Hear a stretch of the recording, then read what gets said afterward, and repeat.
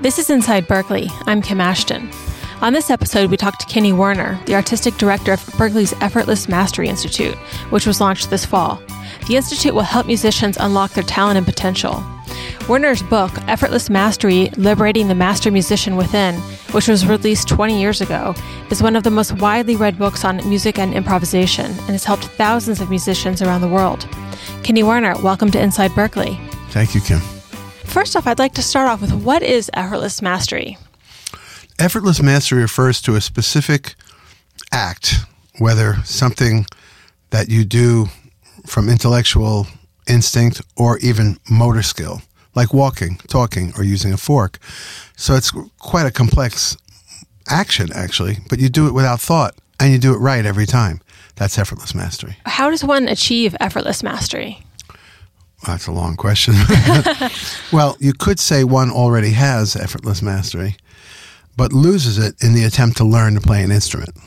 So the way one achieves effortless mastery is a couple of things. One is to learn to stay in that master space. We all have that already. We don't have to have achieved a certain level of playing to claim that space. It's within us.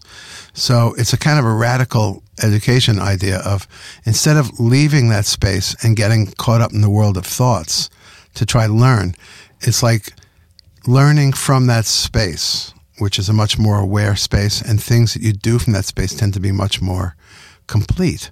So I guess it's easier to say why we can't be effortless mastery because of two things. One is on the training side, the other one is on the psychological side, or even the spiritual side.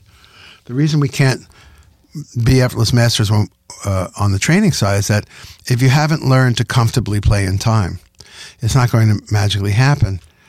You have to support the space by becoming really masterful at playing in time. Not just doing it well, but really become masterful. That means longer penetration into subjects until there's real ownership, not just a knowledge of. That's on one side. The other side is more psychological, is how we view ourselves. Do we give ourselves permission to be great beings? Do we give ourselves permission to play from the deepest part of ourselves? And give ourselves the same permission that Miles Davis instinctively gave. I mean, he didn't read a book. He just instinctively gave himself permission to be great. And if you assume that there's a master musician that resides within you, then you're going to learn the instrument to the level where you're not playing it, but that master space within you plays it directly through you. And that's the higher level of any kind of functioning, whether it's the soldier in battle. It's that beautiful moment where things just happen. So who's doing it? Well, that's a philosophical question or a spiritual question that everybody can answer their own way. But you can practice getting out of the way so that it can be done through you. So if you practice with that, the short answer, and that was even a long answer, is if you practice with an awareness of where that space is inside you, and you practice not leaving that space, instead waiting for the information to come to you, you may very well be building the awareness, the consciousness of effortless mastery. You're learning your instrument on a much deeper level because you're not in a hurry. Being in a hurry is in the mind. In the space, you focus on the moment and on the thing you're practicing. And coming from the space, you're giving yourself permission to be deep, bright, great, whatever you want to call it. So why do musicians need effortless mastery? I don't know that they need effortless mastery. Well, you mean the book or the idea? The idea. Because many musicians are constricted, inhibited, held back by something. And if you follow everybody could say it's different things, society, this, that, I have no money, I have too much money, But if you trace it all the way back, it goes back to you, the mind. There's something in your own mind that's keeping you from learning and going where you want to go in the shortest possible time. And those mental constructs create detours that lengthen the process, not shorten it. And in many cases, ensures that you never reach your destination. And is effortless mastery for advanced musicians or beginners or both? It's for all. The thing about advanced musicians, when they learn about effortless mastery, it's like they're discovering some great secret in their life and they're 20 years old. But the reason it seems to be contrary to our training is because very often our first teacher is our worst teacher. And the emphasis is not on connecting with the instrument or what does it feel like to play this instrument? It's immediately on, read this whole note, read this half note. This is the scale. So if that's your first experience, then what's inbred in you is the notion to play correctly, play the right stuff, not to become the music. So if the emphasis started with that in the very beginning level, it wouldn't be such a discovery when you're anywhere from 18 to 80, and all of a sudden you discover the true you. It would have been encouraged to begin with. So again, the short answer is everybody needs effortless mastery because they usually have a circuitous route to where they're going because of the complicated roadblocks set up by the mind. You said that you grew up in a deficient environment for the arts and that turned out to be a plus. Why was that a plus? Well, I grew up in Long Island, New York, and at least where I was, there wasn't any emphasis on art at all. I mean, of course, we had music. I don't mean in school. We had our music there was a lot more music programs back then than they typically are now. But just the sense of the neighborhood, the people, it was all about, getting and spending and playing, having fun and getting grades. And, there wasn't, that I was conscious of, a lot of artistic pursuit. So, for example, I played music totally from, I guess I'll play some music, not from some great tradition. So when I got to classical school, my first thing was a concert piano major. I felt guilty for not being as into classical music as all the people around me. And then when I got to Berklee, I didn't feel so guilty because there was a lot of other confused people there like me that could find their way. Because it's not just jazz. The nature of it is improvisation. And I knew I was an improviser. So because I didn't have this background of awe about the tradition that I was doing, I just did it. I noticed later on that I had a little more detachment when I played than a lot of people around me. There's nothing wrong with having great respect for music, but it's not the best thing to be involved in as you're about to play necessarily. It could be the reason you can't play because you're so awestruck by the people that have played the instrument before you. So I wasn't awestruck by that. I just played. It was a great way to be popular in school, And later on I said, wow, there's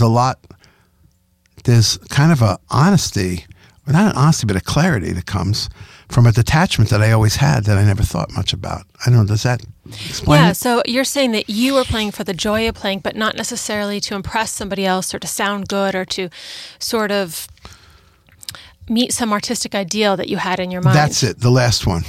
Mm-hmm. The first two, everybody's susceptible to at one time or another. But I didn't have an artistic ideal that I felt a responsibility to come. And I found that gave me a freer perspective. In my case, maybe someone else would say not. But your question was, how do I decide that was a blessing in disguise? And that's the answer. And you've also said that trying to sound good is a shallow goal. Why is that a shallow goal? Well, if we transpose it to talking, and you were talking with somebody and I said, Kim, when you're talking to me, what's your objective? Kenny, when I talk to you, I want to sound good. If you put it in that context, then you can see it easily. Mm-hmm. The other thing is that by the question I often ask people when I'm doing a lecture on effortless mastery is think about a time when you really needed to play well. How did you play? And everybody gets this funny look in their face. Oh, thumbs down.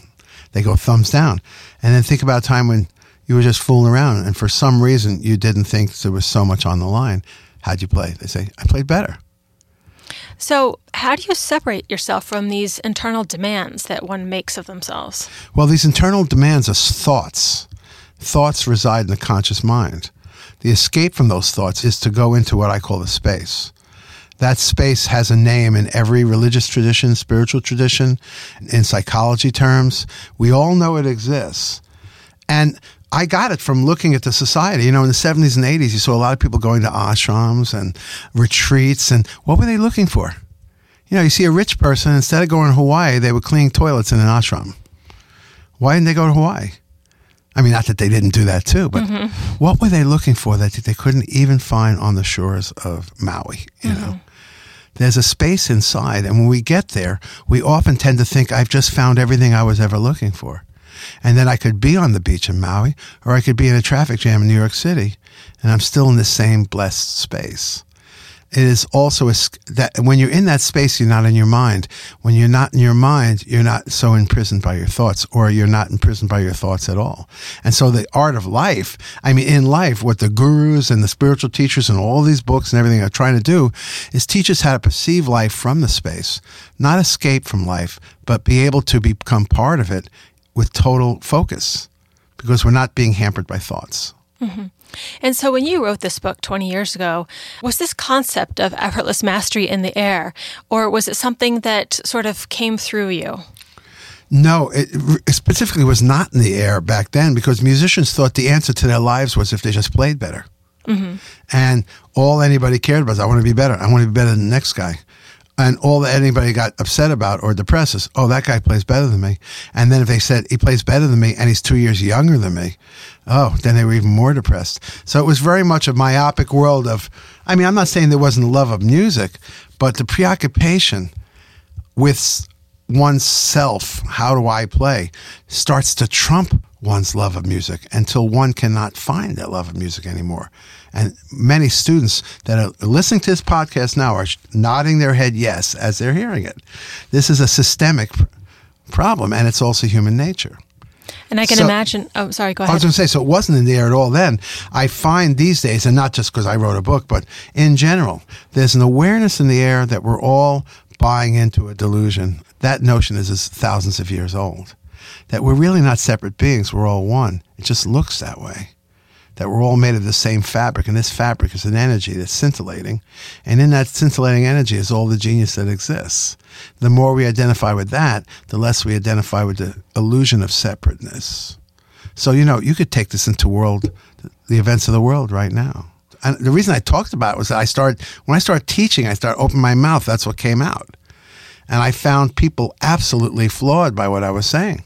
So after like about 8 or 9 years of that, I thought, I better write this down, because there's a lot of cats taping my lectures. Mm-hmm. I think I better write this down. It's like sort of coming out of me. So that's even how it happened. I never had a desire to assert some kind of teacherhood over anybody else. I'm struggling. I'm trying to learn these lessons in my own life. But I've always had them quite naturally in my music, so I feel comfortable imparting the knowledge that you could apply to anything, but I'm applying it. The unique part of it is that I'm applying it specifically to how to get where you want to get to as a musician. My concert on February 2nd at the Berklee Performance Center is also a day where we're sort of officially announcing the release of the 20th anniversary of the book, Effortless Mastery. And Roger Brown wrote a beautiful introduction. It's great. It's great when the guy you work for at the top has such a good understanding and appreciation for what you're doing. There's no better feeling in the world. And the introduction he wrote is absolutely proof of that. So we'll be announcing that, and my concert part of the concert will be Joe Lovano and George Garzone, two old friends and Berklee teachers and legendary musicians. The second half of the concert will be my trio with Ari Hornick and Johannes Weidmuller. You said there are some steps that a musician can go through to sort of help them along the way toward effortless mastery. What are some of these steps? Well, these are steps they became steps later. When I was teaching a bunch of people, they evolved. I would notice someone playing and their shoulders were up, and by the way, on any instrument, I would notice the tension that they were playing with that might have been mistaken at one point for, I'm really into the music, but it's not. I just really care that I play good. And I would start to comment on that. And because I knew it, and I would even comment at the exact moment the player shifted from just being there playing to I'm trying to play better, I would say, oh, right there, you tried hard, didn't you? They go, how'd you know that? And I said, well, I don't know, I just kind of saw it. It's not being psychic. If you're thinking that way, you'll see it real quickly. You go, of course. As I taught them, the first thing I did was taught them to go back into the space and just touch the instrument. Then we moved on to, now let's move around the instrument. And if you get distracted from the space and start focusing on what you're playing, you take your hands off the instrument. And the third step was, can I play a simple form or a groove or tune or chord and not leave the space? That was the third step. So be able to play, intellectual structures, but I have to play them as simply as I need to stay in a space. The fourth step became the lifelong practice of how to actually perform on a higher level of precision and practice that way without ever leaving the space. So there's not the time here to explain how each one of those steps worked, but those steps evolved out of my intuitive working with people. What I kept doing is saying, no, it doesn't matter you played that line right. You just contorted your whole body to do it. Let's go back into space and wait until your hand plays the line right. And it turned out to be what everybody generally can agree on is a higher level of execution, a higher level of technical ability. So is that the ultimate goal of effortless mastery, is a higher level of execution, or is it something else? It can be whatever you want it to be. I think of the Effortless Mastery Institute, and I've been developing this idea almost recently. The great thing about suddenly having an institute is I'm understanding it clearer and clearer myself. What are we doing here? So to me, broadly speaking, there's 3 tiers. On one level, you're using the principles and practices of effortless mastery to get out of the negative patterns that you formed already from early childhood to now, or the negative pattern, and this is the ugly little fact, is that a lot of the worst negative patterns get mostly ingrained by going to music school. And that's like that subject that shall not be discussed, like in Harry Potter, he who shall not be named. So the one rung of it is to help reprogram that, to reclaim or claim for the first time real focus. It's funny because the pattern and the thing behind you, the tapestry behind you, your head is in the middle of the most inner circle. And it's like getting out of what I've been using analogy lately is taking your mind out of the hurricane and putting it in the eye of the hurricane where everything is still and quiet. You can focus. So the first tier is undoing the negative consequences of going to music school. The second tier is sort of becoming more of a channel. You imagine music comes through you rather than from you. It generally creates a more profound level of music. And you empty yourself and you have to sacrifice. See, to do any of these things, you have to surrender your dearest possession. And if you're a music student, your dearest possession is needing to play well. If you surrender that, you actually, paradoxically, find all sorts of great stuff. But that constant demand to play well is the thing that's blocking you from playing better. Mm-hmm. And the third tier is having become instruments for whatever this consciousness in the form of music to pour through. We discuss what are the reasons for playing music that can even have a stronger purpose than the music itself. And so we could be studying philosophy, religions, spiritual paths, psychology, science. We could be studying anything, but then our job in the Institute is to say, now how does that play out in music? Let's say we discussed the ancient practice of meditation, which I'm not a teacher of meditation, but let's say we experiment with that and say, well, now how does that apply to the music? And so on the third tier, we're trying to give people the opportunity to check out motivations. At a certain point, you might get bored with the fact that you play great. Now, why am I playing? Why am I playing? We investigate on that tier through philosophy, looking at philosophy and inviting not just great musicians, but great beings to come talk to us. Like a Wayne Shorter, for example, has a philosophy that is wider than the music itself, but it informs his music and could be said is one of the reasons his music is so special. So there it is. First, damage control, becoming a vessel, and then practicing, looking for the deeper meaning in music, for your music, if not by studying different people's writings on the deeper meaning of life. And will this institute be for students or for faculty or for both? It is right now for students. There will be, I'm not sure when, maybe by next fall, a certification, like a 10-credit certification. There's a complement of courses. It's not just my courses. It's Tai Chi, yoga, Alexander technique, and body mapping. And in the fall, I think there'll be a few things added to it. And it'll just be a complement of things you can take, all aiming at the same thing. Take you out of that small mind and put you in that expanded space. And then my job is to put that instrument back in your hand. Ostensibly, it's for students. I think the vision is to have a place, like a space, like a floor in a building. We don't need a whole building, but a floor that's dedicated to that space. And I look forward to the day where teachers are invited to dwell in that same space or practice the same thing if their hearts wants to seek that. It should be available for everybody. And I can imagine that these techniques also apply to other fields than music. They do. I get emails almost every day from somebody, and they're often not musicians. I got an email from a guy that had done 3 tours in Iraq as a male nurse, and the book is helping him with the traumatic stress, syndrome. I get golfers that shot the greatest golf. It's one of those kind of books. Mm-hmm. It complies, and there are artists, there are people in other arts that read it and even have it as required reading. There's a theater department somewhere where they read it. It applies to any art. It can also potentially apply to any business, any pursuit. That's good to know. Kenny Werner, thanks so much for joining us at Inside Berklee. Sure, thanks for having me. Once again, Kenny Werner will be performing at the Berklee Performance Center on February 2nd with Joe Lovano and George Garzone, and with his trio to introduce the Effortless Mastery Institute and its purpose and vision. For more information, go to berklee.edu/events. This episode was engineered by student Steve Shaw in partnership with The Burn. I'm Kim Ashton for Inside Berklee.